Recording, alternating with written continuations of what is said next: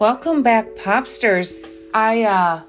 There's many things I could be talking about this week that people have messaged me about, including very, very pop culture-y items, such as the whole Simone Biles situation, or the unending persistence of the Jennifer Lopez, Ben Affleck flexes throughout Saint-Tropez, which I just don't have the energy to talk about this week.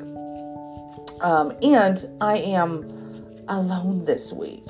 Again, I know. I can't be joined by guests every week, so you will have to bear with me, and you will have to bear with just me this week. But instead, we are detouring into more of a true crime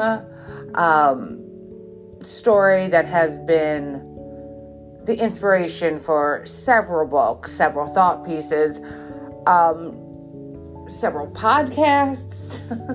I've done a lot of deep dive on this, and a documentary in 2015 that not only talked about this case, but the phenomenon around it, but also a movie that was released in 2021.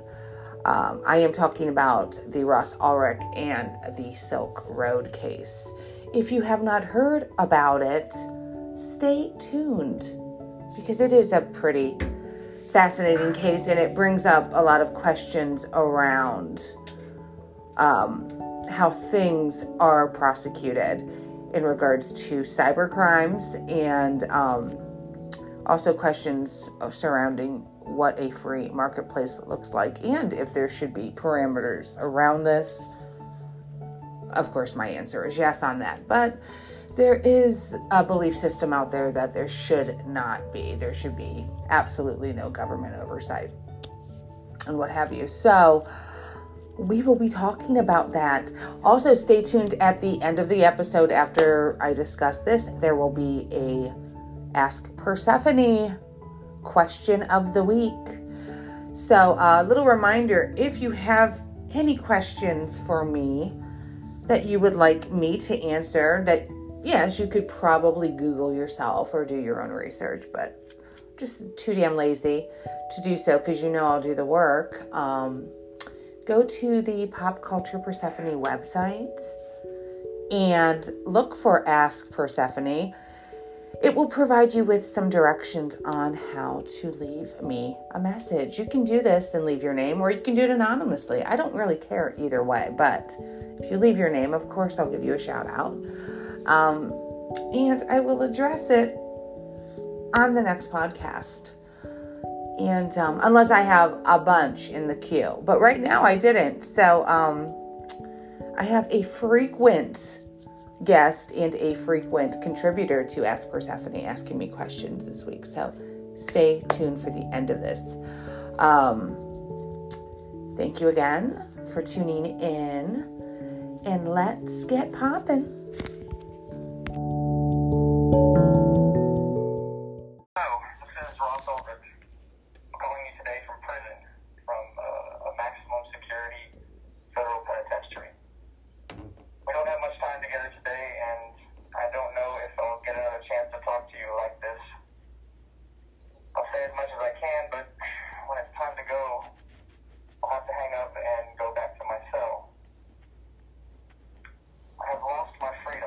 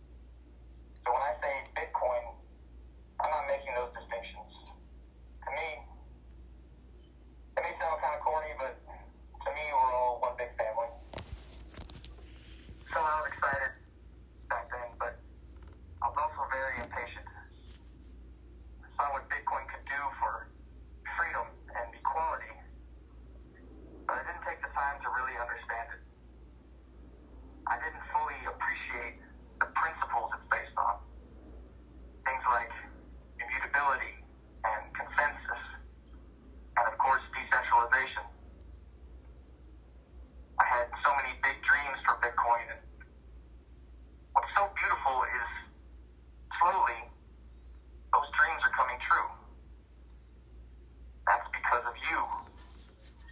You are making those dreams a reality. You are doing what I didn't have the patience for. These last 8 years now in prison, over and over, I've been so impressed with how far we've come. But back then I was impatient. I rushed ahead with my first idea, which was Silk Road. Silk Road was a website I made when I was 26 years old, more than a decade ago now. It used Tor and Bitcoin to protect people's privacy. I called it an anonymous market. At the time, I thought, if Bitcoin makes payments anonymous and private, then what are we waiting for? Why are we sitting around talking about it? Let's put it into action. That's impulsive. That's a 26-year-old who thinks he has to save the world before someone beats him to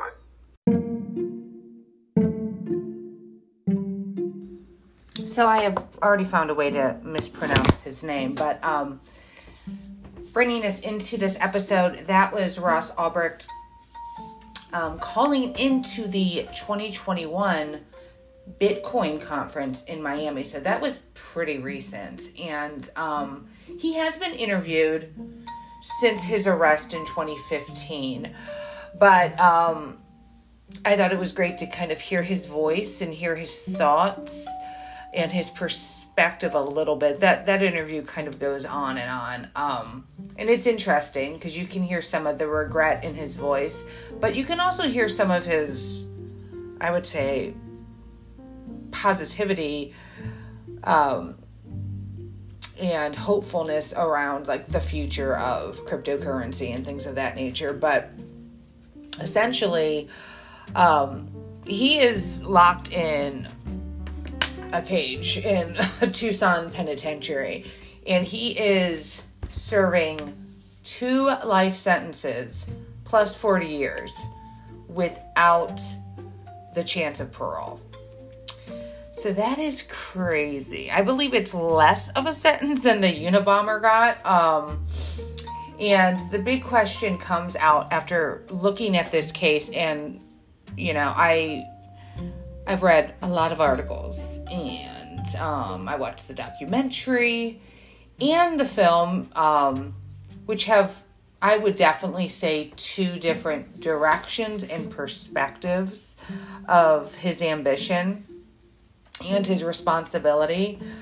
And I don't have any, after all of this, I don't really think I have any true belief. The truth is somewhere in between here, to see if he was responsible. But essentially, he was sent to jail. There was about 7 different counts that he was convicted of, but it was really setting up the anonymous marketplace Silk Road, which enabled people to go on anonymously and through encryption to purchase a variety of things.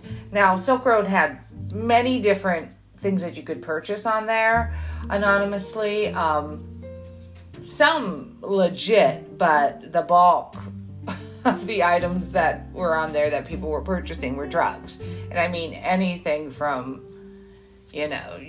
weed, mushrooms, to heroin. So it was pretty crazy. And ironically, when he first set up the site, he had to be the first vendor as well. He had to really create, and I would say that was probably the most brilliant way he marketed himself. He had to really create that demand himself for people to, have that enthusiasm, that interest, and that trust to go on and not only start selling, but start buying on the marketplace. So he had learned how to grow, I never say this right, psilocybin mushrooms, magic mushrooms, out of his apartment. And so he had learned how to do that. And he went on the site and he went under a different name and he became essentially the first vendor and sent, the drugs anonymously to himself. Really kind of as the test for it to see if it worked. And it did. And he really started building it up from there in a very short time, which was pretty interesting, pretty ambitious, to be quite honest. But I think the big question is, how did this kid get from here? So, and again, there is a lot on this case, guys. So I'm not going to get into every single bit, because then this would be literally a multi-part podcast, which those are already out there for this. And, I'm not doing that. But, so Ross was born in Austin, Texas, from a middle class family, really smart kid. And his family, he spent a lot of time in Costa Rica. His family had rental properties in Costa Rica. So he grew up with kind of a different mindset, but he was an Eagle Scout, really diligent student.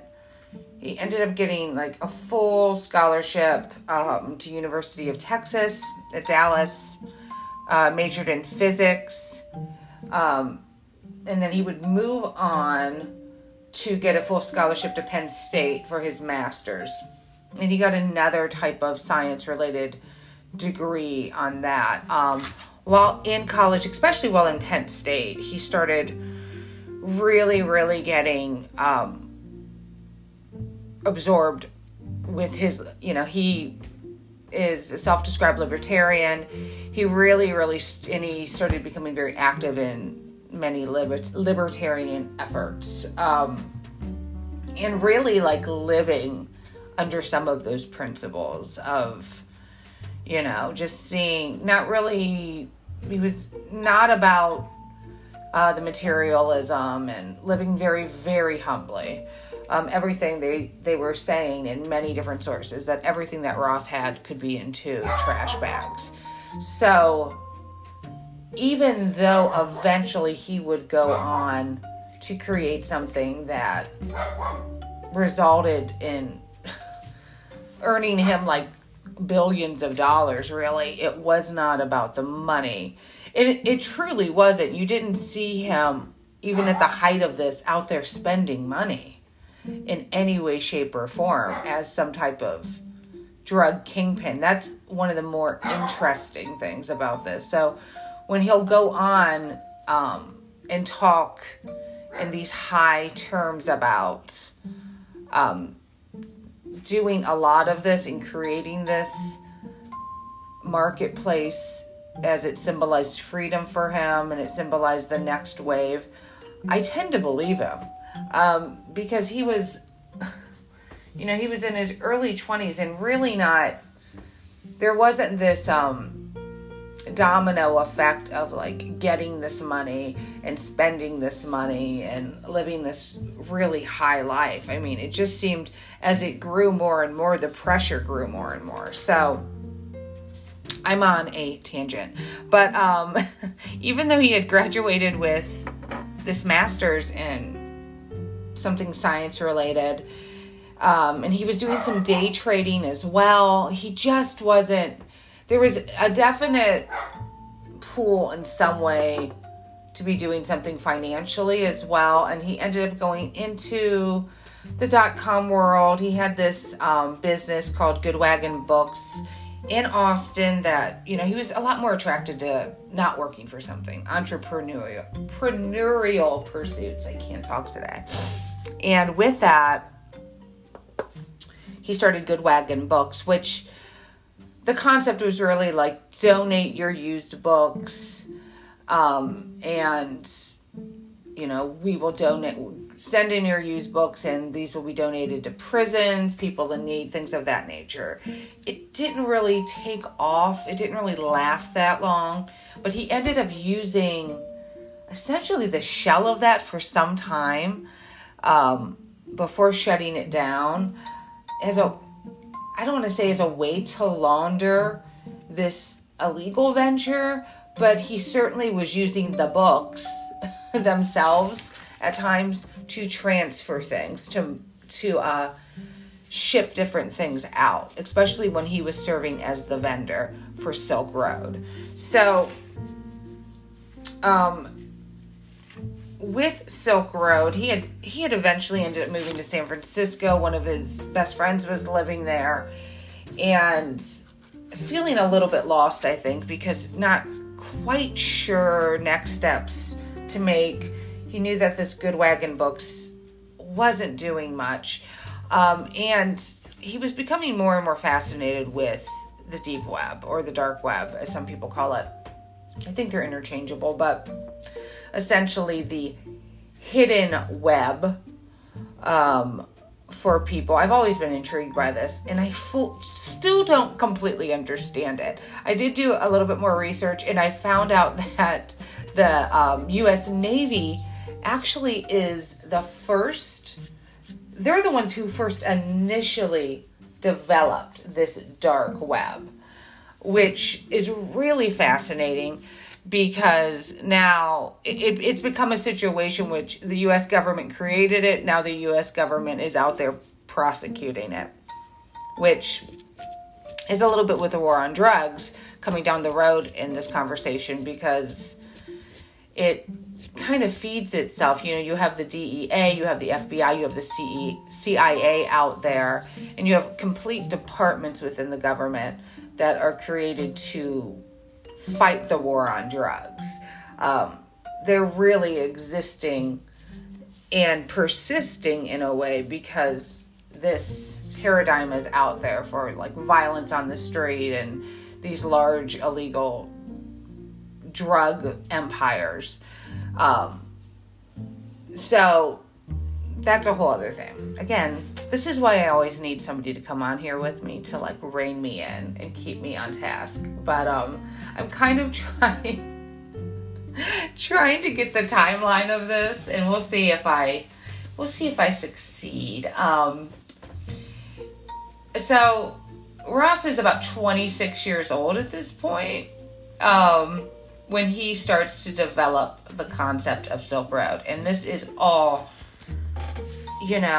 this is all really stemming from his libertarian beliefs, that he truly believes that there should be a marketplace that you're able to go through and get around any types of regulation from the state. And again, he's like, well, we can use this dark web, which is the hidden web that really is most associated with terrorism. Probably in the general public, most associated with terrorism,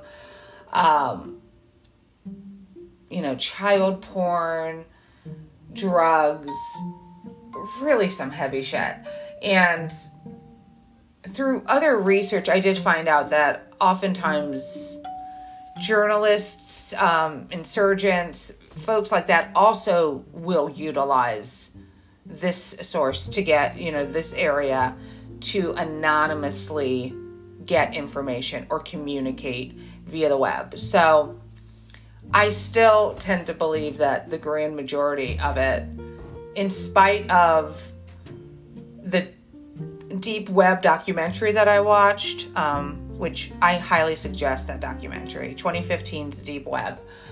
It's directed by Alex Winter. Alex Winter, who has gone on to become really a documentarian, a director, a writer. But most people know him as one half of Bill and Ted. And he was in the recent Bill and Ted movie, Bill and Ted Face the Music. But he was also in The Lost Boys. But really after that, he ventured more into the behind the scenes. And actually Keanu Reeves narrates it. So yeah, still friends with Keanu. Again, a tangent. But check out Deep Web. But the Deep Web documentary very much is on more of the side of, you know, they're really talking about people being like cyber heroes on the Deep Web, and that it's not all crime. It's used for other reasons, and we shouldn't be limiting people on the Deep Web. So I feel very, torn about that. But using the Deep Web, and again, Ross is not a coder. He is smart as hell. So he is not at this point in the pre-development of Silk Road consulting with anyone. He is teaching himself how to write code and develop this website. So if this is not your background, you can imagine some of those early mistakes and vulnerabilities that you're opening up this website creation to. I'm thinking, even if you're going and using like Tor, which he ends up using, and Tor is essentially a free and open source software that enables you to communicate anonymously over the internet. So it directs traffic through a worldwide network, a router. It conceals the user's location and all of those things. So he knows to use that, but the actual building and creation of the website, I think, was filled with some vulnerability. So if you had somebody who was going in there with a background, whether they're from like the FBI or it's just somebody who is a coder, they're going to be able to see some of those vulnerabilities. And it is one of the things that at least the FBI says helps sink him. Even early on, he's pretty bold. He goes into a few chat rooms for different websites and I think some crypto people, cyber people, and he's really asking specifically about some coding questions. And he's also feeding some of these sites like this. He's trying to gauge some interest. He goes to like this one site called the Mushroomery, which is really for people who are interested in buying, selling, growing their own mushrooms. He goes in and he starts feeding them ideas to go and visit the Silk Road, and that he's utilized it, not knowing that he is the creator of this. So he's really trying to drive people to this site. So this information was able to be found early, during the 2-year, search of trying to figure out who the hell created Silk Road. But they were able to find it, and they were able to link it back to him. So no matter what, regardless of who ended up being the big time power behind this and or the voice or voices of Silk Road, he is definitely the originator of it. And he was definitely doing things independently early on. So when he's developing this, and he's developing this free and open marketplace, again, all based on his libertarian concept of and he continues to say things, and he's building the site, and he comes up with the concept of this marketplace, and he does have some rules that we're going to allow people to, as long as you do no harm to one another, then all is fine on the Silk Road. So the irony around this, of course, is drugs. So apparently there were different standards. There was high standards for the people who were selling that, you really have to assess. They had to really assess the people that were coming in and wanting to sell to make sure they were, provide a lot of disclaimers and make sure you're ingesting this drug or what have you. Still, give me a break. especially, apparently this was only, 18 and over, but, people could go on to this. I mean, the whole concept of people going on anonymously, as long as they knew how to use Tor to go and buy what the hell ever, how are you really going to monitor that? And there were cases that they found out that, there were people getting arrested down the road who were underage, with their parents finding like drugs in, drugs being sent directly to their house. And of course, when they're building this site, there's all these forums and chat rooms in there, and not rules, but guidelines of suggestions, especially to the vendors of how to send the drugs, how to receive, always to have that at a return address that is not theirs.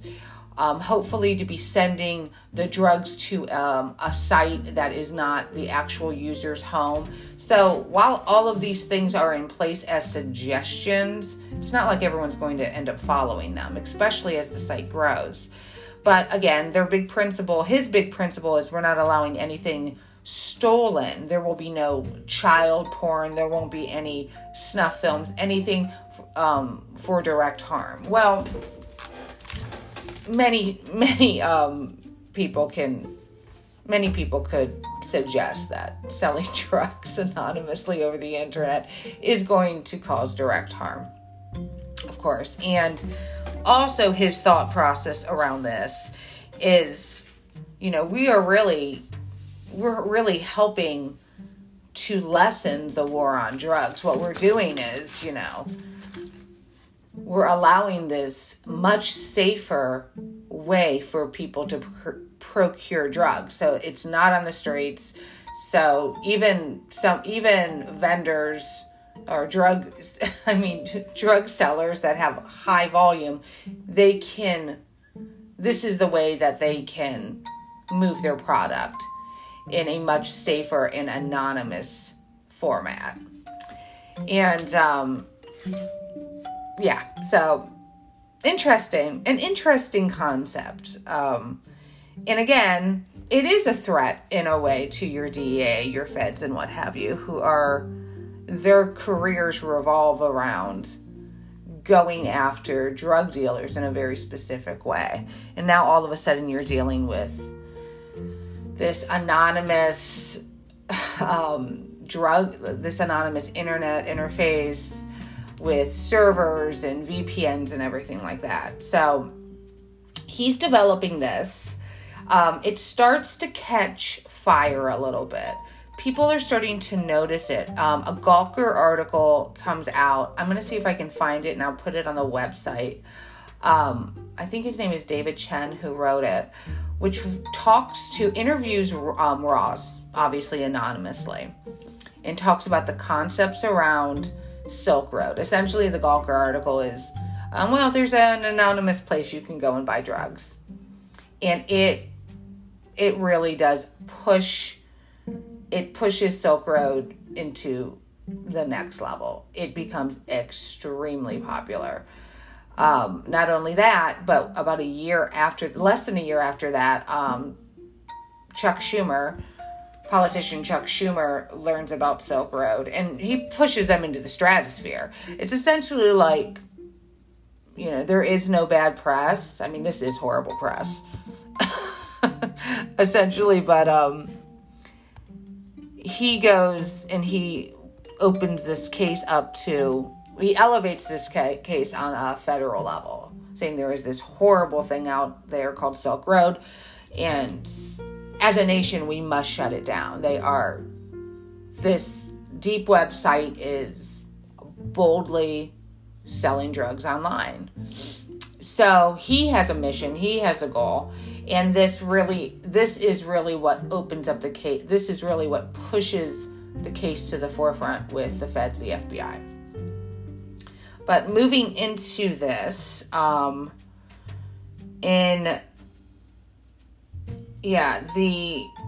it's growing. It continues to grow. The site continues to grow. And in about within the first year of it, because Ross is having to get some admins on there. He needs some help on there. So he's working with people anonymously. He does not meet anybody, but his admin name, and he takes it on himself, is Dread Pirate Roberts, from, if anybody's ever watched The Princess Diary, the Wesley character takes on that name. But, very famously, that name belongs to many people. He's like, I'm borrowing this essential pseudonym, and at one point someone else will have it. So that becomes a very important part of this, because there are different people that become the Dread Pirate Roberts over time, and it becomes very difficult to connect Ross with all of these things. As the defense for the case, when the Silk Road gets shut down, Ross will come to say, listen, yes, I was initially the first Dread Pirate Roberts, but there were other admins on there. There were other people, taking credit for things that I didn't do. There were other people doing such things as making a hit out on someone. He would go on to claim that he had nothing to do with that, because at one point, one of the charges against him is attempted murder, because the Dread Pirate Roberts, at this stage, everybody's like, it has to be Ross, puts a hit on at least two different administrators who, quote unquote, go rogue. And one who isn't paying him, and one who is extorting him for money. And it turns out the one is someone who gets busted by the feds and sings like a canary, and they have to, they fake this guy's death. It's very elaborate. And all those things. And it all comes out of the Dread Pirate Roberts at this time, the FBI saying who is definitely, they don't know it's Ross at this point. They're trying to figure out who the hell this person is, who the founder is, has put this hit out. So, of course, this person isn't dead, but whoever DPR is thinks they are, and thinks that this is like a rogue admin. And it happens with someone else as well, somebody who's trying to extort money. So that's not looking good for him. So even though they haven't identified specifically who this person is yet, they're building up their case, them being the FBI. And he's essentially moving around. His paranoia is getting higher and higher as the site grows more and more popular. And he's seeing different situations where people are getting arrested. He sees when a couple people are getting arrested for, buying stuff, and the package gets infiltrated by the police, or the package gets infiltrated by somebody in the home who then reports it. So with the growth, the risk is growing. And he also he can't really keep up with the demand. And without truly knowing who is working for him, since everyone is anonymous, you can imagine the confusion around things. Well, he's working with a couple different admins that he's been working with from the beginning, who are, helping him with vendor recruitment, and who are helping him really manage the site. How does he know if he can trust any of these people, essentially? And he really doesn't. Some of these people that are on there, as either vendors, as customers, and even as admins, happen to be FBI agents. So there is no way for him to really trust. Because after the Chuck Schumer declaration that we are going at war with Silk Road, and it is our job as the government to shut them down, a huge task force was created. And they definitely had a lot of warring forces within that task force. So there was a lot of people. I think this case could have, I think that with a little bit more cooperation, they could have really even closed this down faster. But there was infighting within the FBI and the DEA. People thought other people were taking credit for things, but they were really getting this pressure from Chuck Schumer to, shut this shit down at all means. And it would come out. It took about 2 years for the feds to implicate and shut down the site. And when they did, Ross was about 29, and they had tracked him down to a library in San Francisco. So I don't know if he was always going into public sites and then going through Tor to work on his,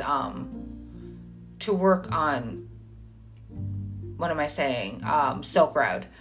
I think at this point his paranoia was mounting, and he was kind of felt like, oh, this is safer if I can kind of move around and I'm not in my apartment or what have you. But they were able to, the FBI was there kind of in a sting operation, and they were able to, they knew it was him, but they needed proof, essentially. And if he had closed his laptop was set up so that it would be immediately encrypted, so you would not be able to access anything. So they had to bust him while he would log on to the Silk Road site through Tor, and the laptop was still open, and they were able to do it. They caused a diversion. They were able to do it, and they arrested him.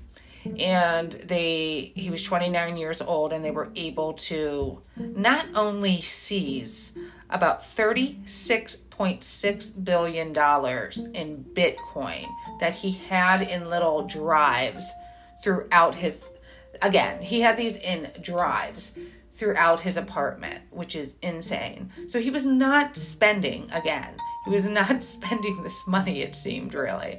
But they had a bunch of charges on him, such as drug trafficking, conspiracy, money laundering, hacking, and murder for hire, because of those incidents that were those two different incidents where someone using the name Dread Pirate Roberts, where they linked back to him in a variety of different ways, had called the hits on at least 2 people. No, and these murders did not happen, but both of these murder for hire situations were set up by the FBI. Also, ironically, there was a undercover agent whose background was definitely not cyber crimes that was assigned to this, and he had a bit of a past, and he ended up going a bit rogue, and he ended up blackmailing Ross, or Dread Pirate Roberts, depending on who you believe is talking at this point, and pilfering out, stealing, I think $40,000 worth of Bitcoin. It was insane. He ended up getting prosecuted as well, but he was working on the case. He wasn't. It's insane. If you watch the movie Silk Road, there's one version of it, and then if you read, there's a different version of it. There's a much more Hollywood version in the Silk Road movie, which I did not love the movie. I especially did not love the movie after I started reading other things, after I started listening to other podcasts, after I watched the documentary, because it seemed to really, really focus equal parts on Ross and equal parts on this rogue cop. And I honestly could give a shit about this rogue cop. They made it really this guy needs this money desperately to redeem himself with his estranged wife, and his child needs the money. So it was a little bit whatever. I would have much rather had seen this. I think this story, and maybe they'll still do it, I think this story definitely deserves a kind of a mini series format or a multi, episode format, like something on Netflix, something on Amazon. Nick Robinson, who plays Ross, I think is pretty great. He was in, if anybody's watched, essentially the first big gay rom-com. Not really a rom-com, but gay teen drama. I think it was called Love, Simon. It was so cute. I went with many of my gay male friends to the movie theater to see it. I think it was very big for them to this is our romantic, walk to remember type movie for gay guys. And it was cute. It was a very cute movie, but he was in that and he's adorable. And I talked about it in a podcast about sometime this last year. Hulu did the series based on the movie A Teacher, and he was in that, and he is so good in that. I highly suggest that. He's a good actor. He does kind of remind me of somebody I used to date once, which it's a little disarming to look at him, but he is still a good actor all the same. But again, it took them 2 years to take this down. And throughout this website, there's the forum alone, the forum discussions are probably the most interesting aspects, because there's essentially political manifestos in there and big discussions on free market philosophy. And so the people who saw this site as this free marketplace that represented just freedom and no control from government really was this is a revolutionary site because of just the forum alone and the idea sharing that people are putting out there, which is, I think, something to take into consideration. And I think he was very young and he was very ambitious, just kind of like he said in that Bitcoin interview when he called into that Bitcoin convention. You can kind of hear it in his voice. He even says, I was really young and I was really impatient. Because again, they used, and I should have brought this up, they used the cryptocurrency Bitcoin to purchase everything. And this was really in the early days of Bitcoin. Cryptocurrency was not super, super popular. But what it does is it anonymously, again, enables you to purchase things anonymously using this non-traceable method. And Bitcoin has, really moved light years from the stage that it was in, 2012. I believe 2012 when the Silk Road first opened. Obviously, there's huge conventions for it now, but that was really the currency that was used for it. Obviously, he didn't allow any type of. This was before Venmo or anything like that. But even, I don't know if Venmo is not anonymous though. That's just a different, easier method to connected to your credit cards or connected to your bank that you can. Pay for things. But, this was definitely an ambitious way to start. And I understand his paranoia with not being a coder and with doing everything on his own and kind of figuring it out on his own. He opened himself to these vulnerabilities. Now, a huge thing that happened with this is all of these, not only were these informants all over that Silk Road, there were undercover agents, there were people that the FBI found, kind of like the one guy, I think his name was Chronic Pain. He was a 47-year-old dude. He was the one who ended up getting busted. He was working as a high-level administrator And he had this whole other life, and he was one of the ones that the FBI had arrested, infiltrated everything, and said, we're going to stage your death. So, and he's the one that sung, so they had informants like that, but they also had undercover people working. So they had a lot of evidence against Ross. But one of the big situations that came out of this is they were very dodgy about how they found the servers that were located somewhere in Austria and Germany, and if this was a violation of the Fourth Amendment. So if this was an illegal search and seizure. So his defense was bringing that up a lot during the trial. No matter what, once he was arrested, his bail was denied. All around the concept that they're like, well, he is a dangerous criminal. There's this evidence out there that he, even though it was evidence that you really couldn't prove if it was him acting as Dread Pirate Roberts or if it was another administrator, there was this evidence, the prosecution said, that was out there that was big enough that said he put 2 hits on people. He's a dangerous criminal. Obviously, Ross, the Eagle Scout, never had any type of convictions against him. He never was arrested. He obviously has no history as a violent criminal.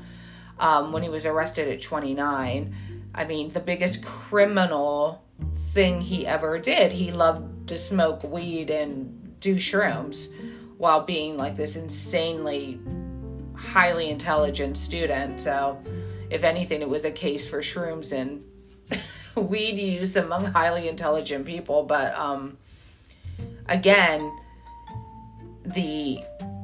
definitely the judge in the case was under the Schumer guidance of this person we have to shut down him and everything connected to it. And so when he was arrested, not when he was arrested, but the defense just kept on bringing up, these servers, how were these seized? Essentially a case could be thrown out if something is not done by the book, by the feds. Now, with everything being, especially with, laws in relation to cyber crimes and what have you, it seems, especially through the research I found, that there are definitely different rules. And they're not playing by the same rule book. And that has been an ongoing issue, as if it is a traditional type of crime, a crime that is not related to cyber. And that was, again, one of the huge arguments of, so you're not being transparent about, and the judge did not seem to care that the FBI went after them in illegal manners. Now, given that, also, did I mention that there was a review system like eBay and Amazon about the drugs on the site? I forgot to say this. I love this part. The Silk Road, there was a very, very sophisticated review systems for vendors. So if somebody was selling crystal meth, people were encouraged to put their experience up there with that vendor. Not only just with their customer service, but with the product, which was something that people said apparently kept the quality high and kept people honest. I found that interesting. I'm sure that at the beginning stages, it was like that. But I'm sure it also kind of started falling to hell as the monster grew and grew.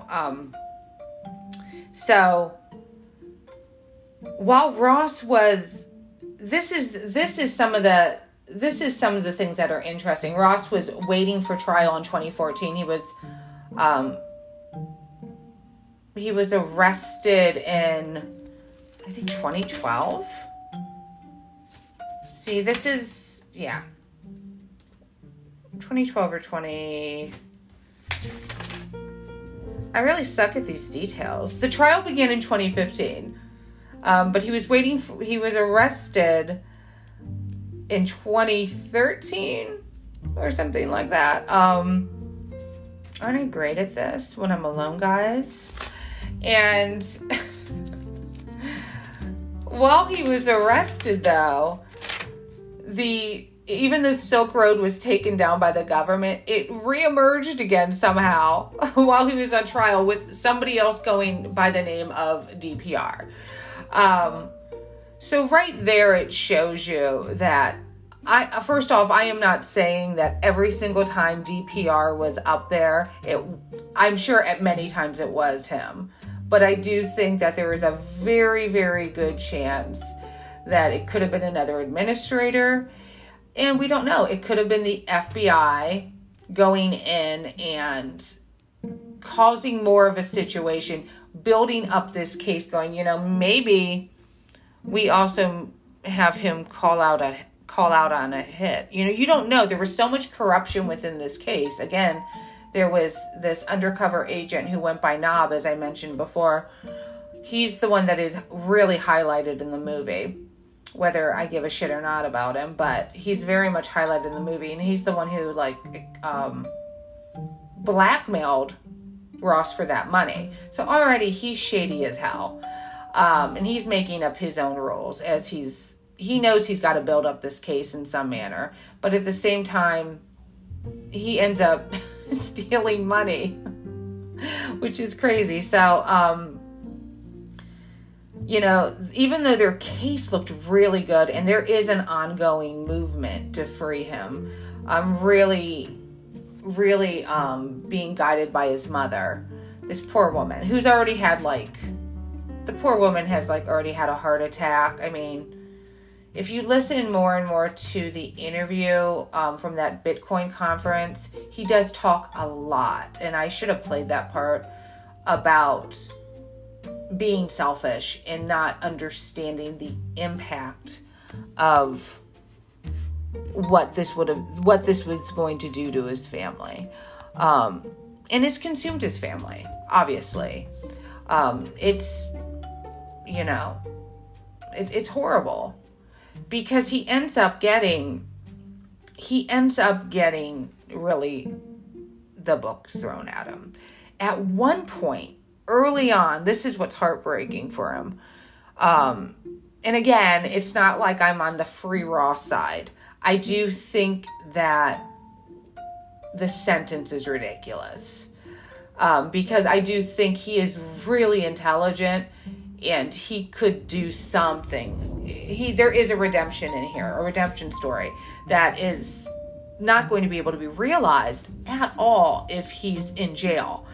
And the defense really does claim that he was being framed this whole time by another person with the DPR moniker. I don't know if that is the case. I leave it up to the podcast listeners to go in and do your own research on this, because there's a lot of information and a lot of it is opposing. You have the very cut and dry FBI DEA version, which is like, he was sloppy, there was holes in the system, we were easily able to find him after 2 years. And we had informants, and we had this, and we were able to go in undercover, and we're the heroes of this, and we shut down this really evil dark website that was, just contributing to the drug war. Then you have his side, which is very extreme of, yes, it was illegal to sell drugs, but I was creating a free and open marketplace without government control. It was safe. It was actually helping against the violence on the street with drugs. And the FBI came in and seized this, and they did this illegally.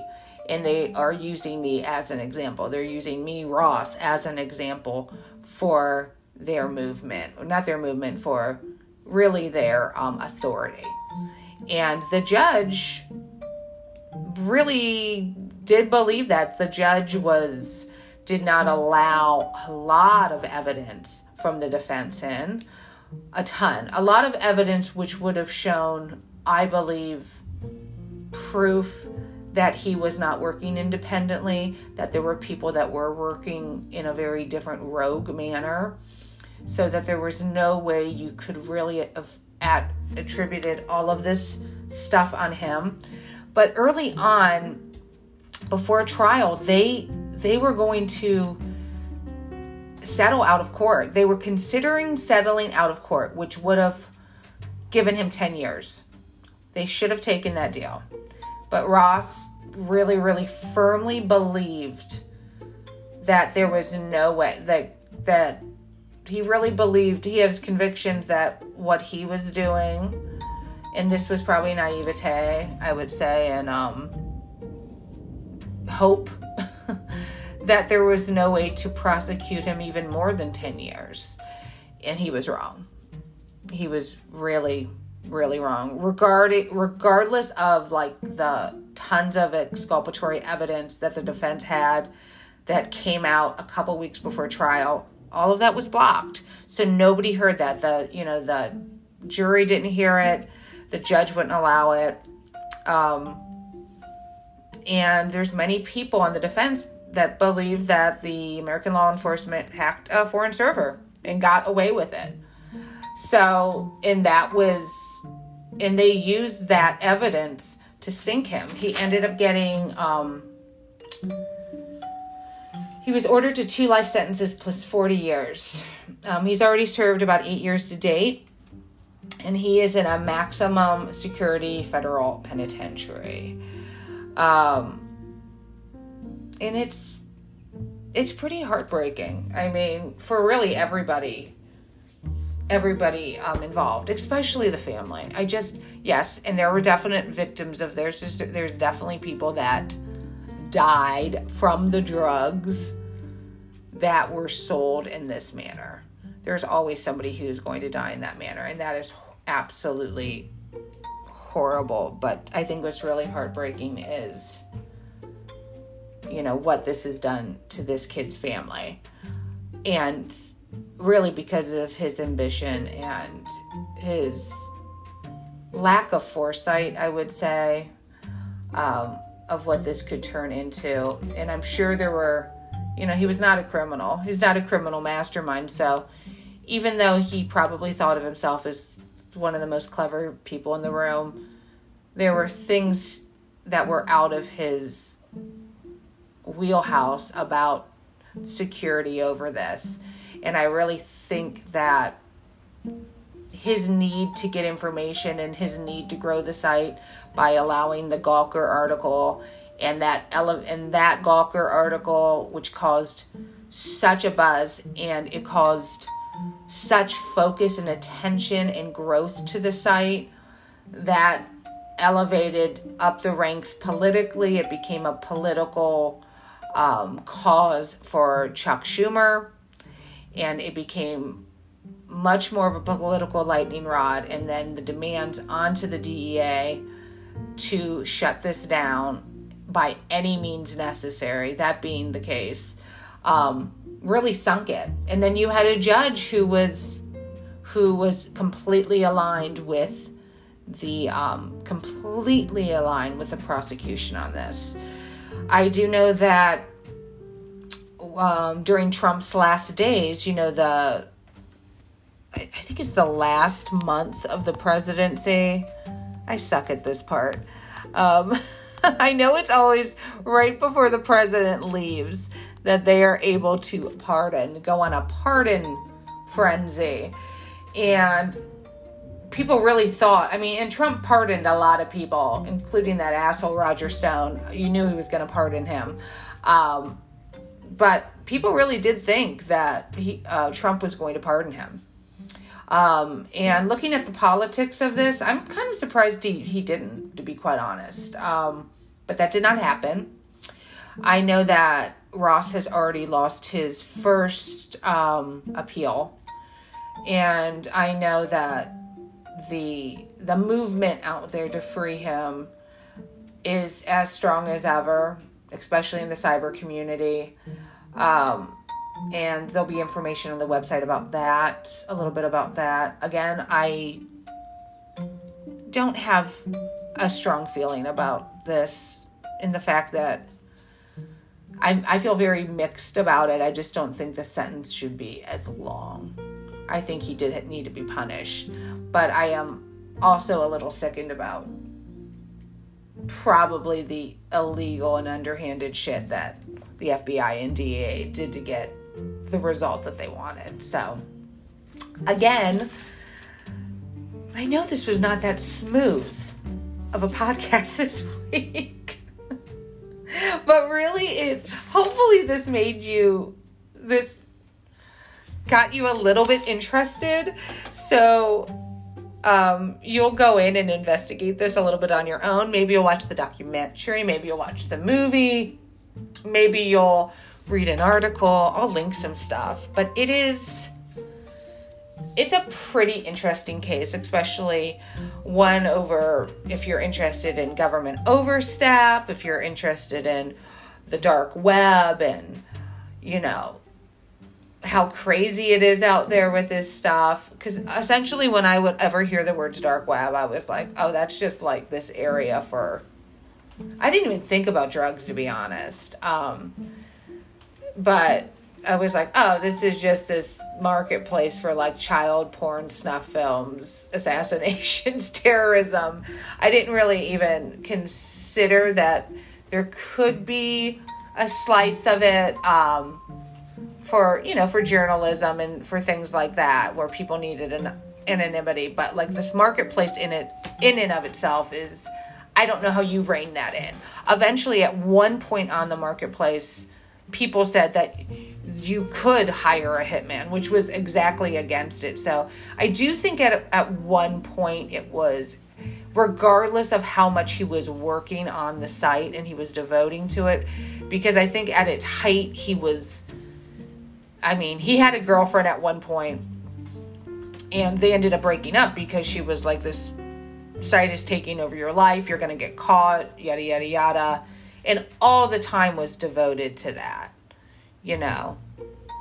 all the time. There was no focus on her whatsoever. But there is also a story about her getting pissed off at him, them breaking up, her telling a friend about Ross creating the Silk Road, and that friend getting pissed off about him or pissed off at her and posting that on his Facebook wall. So the leaks were everywhere, just not within the FBI and just not through underhanded ways. I definitely think his time was limited on this. It's just a shame with a mind like him because he is extremely intelligent. Also, another fact, just to let you know, they came to find out by the end there was at least $9.2 billion in sales.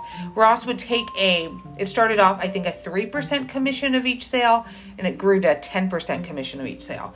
And there was at least 960,000 buyers and sellers, which is, goddamn, that's insane. So that is the tale of the Silk Road in a very sloppy manner. Again, there's, not to beat myself up, but there are much better ways to learn about this. So I didn't love the movie, but check out the Silk Road movie from 2021. It's on Hulu right now. You can also watch the Deep Web documentary for free on YouTube. The only thing that's annoying about it, it might be better to just rent it for $2.99 somewhere, because the only thing that's annoying about it is that there's just German subtitles when it comes to when they have just script on the screen, so you do miss a little bit. But it's pretty interesting. It's definitely it's definitely very affectionate towards the cyberpunks and the Free Ross movement, but so take that for what you will. You all have your own minds. You can come up with your own thoughts around this, I think. My God, it's raining right now. All right. So thank you for joining me today. This was fun to research and fun to look into. Check out the Pop Culture Persephone website for a lot more details on this. And stay tuned after this little break. We will come back with an Ask Persephone question.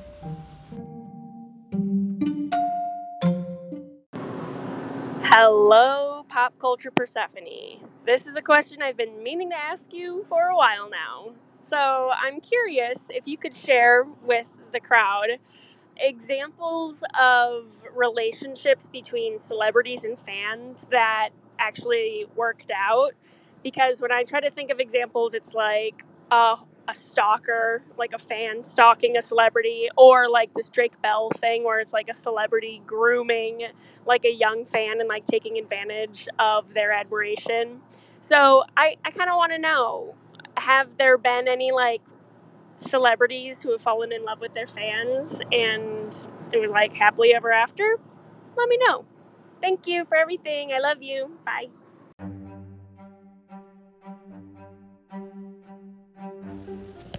So here is the Pop Culture Persephone question of the week. Again, the funny thing about this question is I've kind of answered it before, but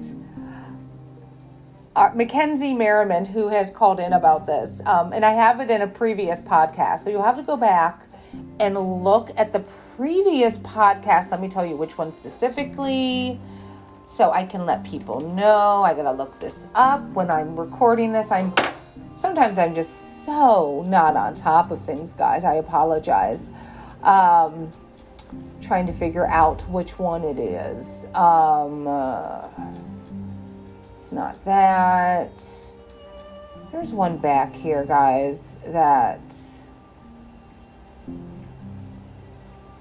I did a question on a few episodes back, but essentially the question, and it continues to be the question, is, listen, has there been any situations with celebrities and their fans which has resulted in a successful union?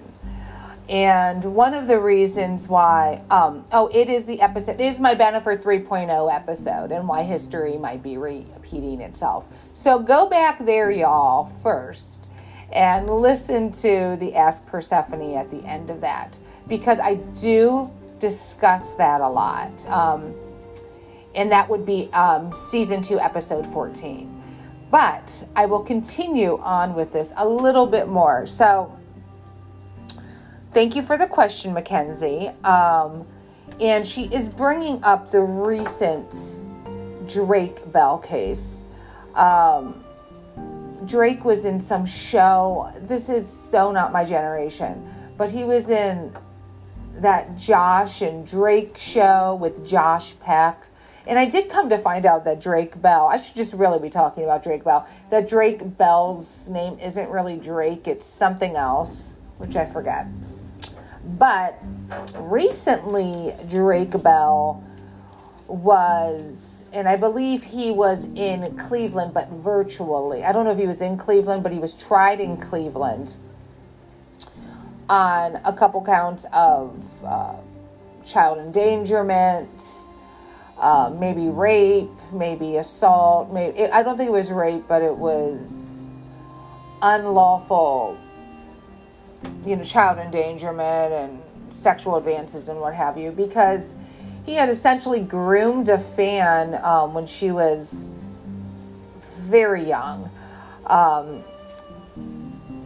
up until the point that she was 17. So she's 19 right now, and he essentially groomed her and had sexual advances with her, and it's just a really gross situation. Really manipulated her and everything. Look it up. I may link something about the case. It's very disturbing. But it is a situation of, this is how a celebrity takes advantage in the worst way of their fans. So, and there's been other cases of that, don't get me wrong. And I'm sure there's been many cases that we don't know about, just probably because the victim feels embarrassed or responsible or something like that. But in regards to successes, to in addition to what I had already shared before, there are some other examples. For example, the entire Hanson brothers, that entire family, everyone met their future wives. This is insane. So, at least 2 out of the 3, all 3 of them met their wives. We're talking about Zach, Taylor, and Isaac Hanson. All 3 of them met their spouses at concerts. And they were all fans. So all of these girls were fans of Hanson. And I think Zach and Taylor met their wives, Kate and Natalie, who attended a concert together in Atlanta. They eventually married. And then Isaac spotted his future spouse, Nicole, in the middle of a crowd at a different gig. These folks are all still married today, and they have many children. So there is much success in that. I think that's a great example because none of these women, it appears, were also like a celebrity of any sort or really worked in anything celebrity adjacent. They have multiple children amongst them as well, just to let you know. And then there's a few other cases, like there's a very bad case where there's like the Nicolas Cage, Alice Kim case in which she was a server in an LA restaurant. I don't know if she was really a fan, but they ended up getting married 2 months after she waited on him, and then it resulted in a really bad divorce in 2016. Not a big surprise there. And there are rumors, and I don't know how true this is. This is rumors that Kate Middleton had a poster of Prince William, on her bedroom wall several years before they met. Now, William and her ended up going to the same university together, our version of college. So Kate has denied this, and I tend to believe that that's a rumor. God, I hope that's a rumor, because that is just creep level. I believe Ringo Starr's first wife, he met her. She was a fan. She was a fan. He met her in 1965. That did not last. Hairdresser Jillian Fink, again, celebrity adjacent. One of her big clients was Patrick Dempsey, probably most famous from the Grey's Anatomy world, the show that I refuse to watch. Everybody knows that, who is close to me. I will not watch Grey's Anatomy. She cut his hair for 3 years, and then he eventually asked her out. I think that's adorable.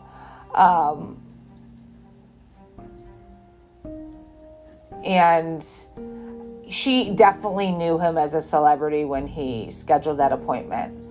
I like that it took him that long to ask her out, though. That's pretty adorable. Other stuff I've already really reported on.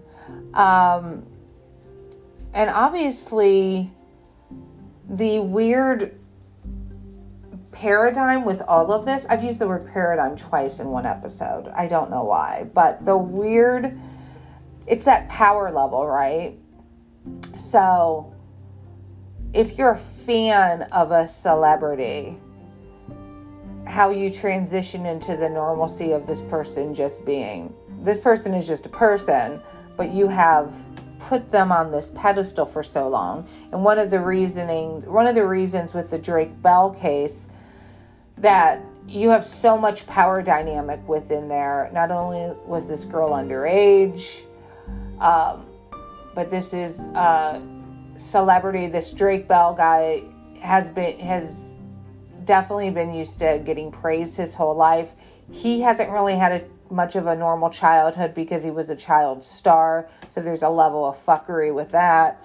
And And there would be no way, unless he would have been respectful and kept in contact with her and made sure it was on the up and up and he wasn't sending her dick pics, which he did, and sending her inappropriate texts when she was underage, which he did. He did all of that junk. Very similar to like James Franco, which James Franco was doing all that shit with underage girls too. There was no way of this being legitimate ever. He would have had to cut all of that stuff out and been the adult and said very specifically, even if she was being suggestive with him, like, this is inappropriate. Let's talk when you're of age. But he didn't do that because ego. And because he's a monster. Let's face it. He's a monster. But those are, like, honestly, just the additional cases. Because I did talk about it in another episode. So you might have to go back. You might have to go back and listen to that specific podcast, Mackenzie. But thank you for bringing this up, because I'm always fascinated with if this dynamic will work. And there's a case here and there, but I mean, there's also like the Matt Damon case where Matt Damon ended up, I think he ended up marrying someone who was not famous. And I thought she was the assistant of another celebrity. And apparently, Matt Damon's current wife was a fan of his. But again, we might be assuming things on that. I don't know how. I think she was more along the lines of celebrity adjacent. I don't think she saw him at that hero worship level. The biggest example of this always is the Tom Cruise, Katie Holmes dynamic. How Katie Holmes grew up in Toledo, idol worshiping Tom Cruise to a certain extent. There were posters of him on her wall, and she would talk about that very publicly. And so when they got together, even though she was a celebrity in her own right, her star did not shine as bright as his. It was not going to be like a Nicole Kidman situation in which Nicole Kidman, again, when she joined up with Tom Cruise, she was not as popular or as successful, but her star continued to rise. And debatedly, she has more people would say she has a better career than him. Maybe not box office wise. He is a movie star, and I consider her an actress. So that's a whole other story. But the dynamic between him and Katie Holmes, I don't think it ever had a chance. I think he knew that she was like this super fan at one point. You mix that in with Scientology. I don't know. But another one I never talked about, I guess, would be Justin Bieber and Hailey Baldwin. Because Hailey Baldwin is a few years younger than him, and she was a huge fan of his. And before she even started modeling, I know that her dad, who I know is a crazy religious zealot at this point, he made it possible for them to meet. Like, she has like a picture of her and Justin when she's backstage at one of his concerts, and she looks so young. so young. And they seem to be going strong. So love is possible between, I guess, the celebrity and the fan. But I think it's still gotta be dicey. If you would love to watch a charming movie about this, folks, it is an older movie, a silly little rom-com called Win a Date with Tad Hamilton. It's from 2004. It is the most 2004 movie you will ever see. It's cute because the stars in it is people that were very popular in 2004. So you have Jennifer Goodwin, you have Josh Duhamel, you have Kate Bosworth, Topher Grace, Sean Hayes, Nathan Lane. Could that be more 2004? But essentially the concept is it's an American romantic comedy, and the Kate Bosworth character is absolutely, she lives in middle America somewhere, works at like the Piggly Wiggly, and she enters a contest to win a date with Tad Hamilton, who is the Josh Duhamel character. And he comes to the town and he sweeps her off her feet, and he legitimately really, really starts falling for her. But her heart belongs to someone else. Tale as old as time. It's cute. It's light. It's a good movie to watch if you're hungover or if you don't want your brain to work too hard. Just saying. But it is kind of an example of that in a Hollywood version. So my recommendation.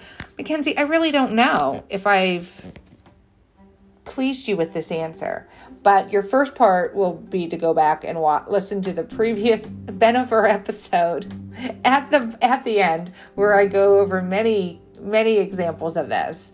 But I've given you a couple more, so hopefully that will help. All right. I love you all and have a wonderful day. I hope this podcast brings you joy. Check out the Pop Culture Persephone website for much more, and I will be talking with you next week with a guest host. It just won't be me.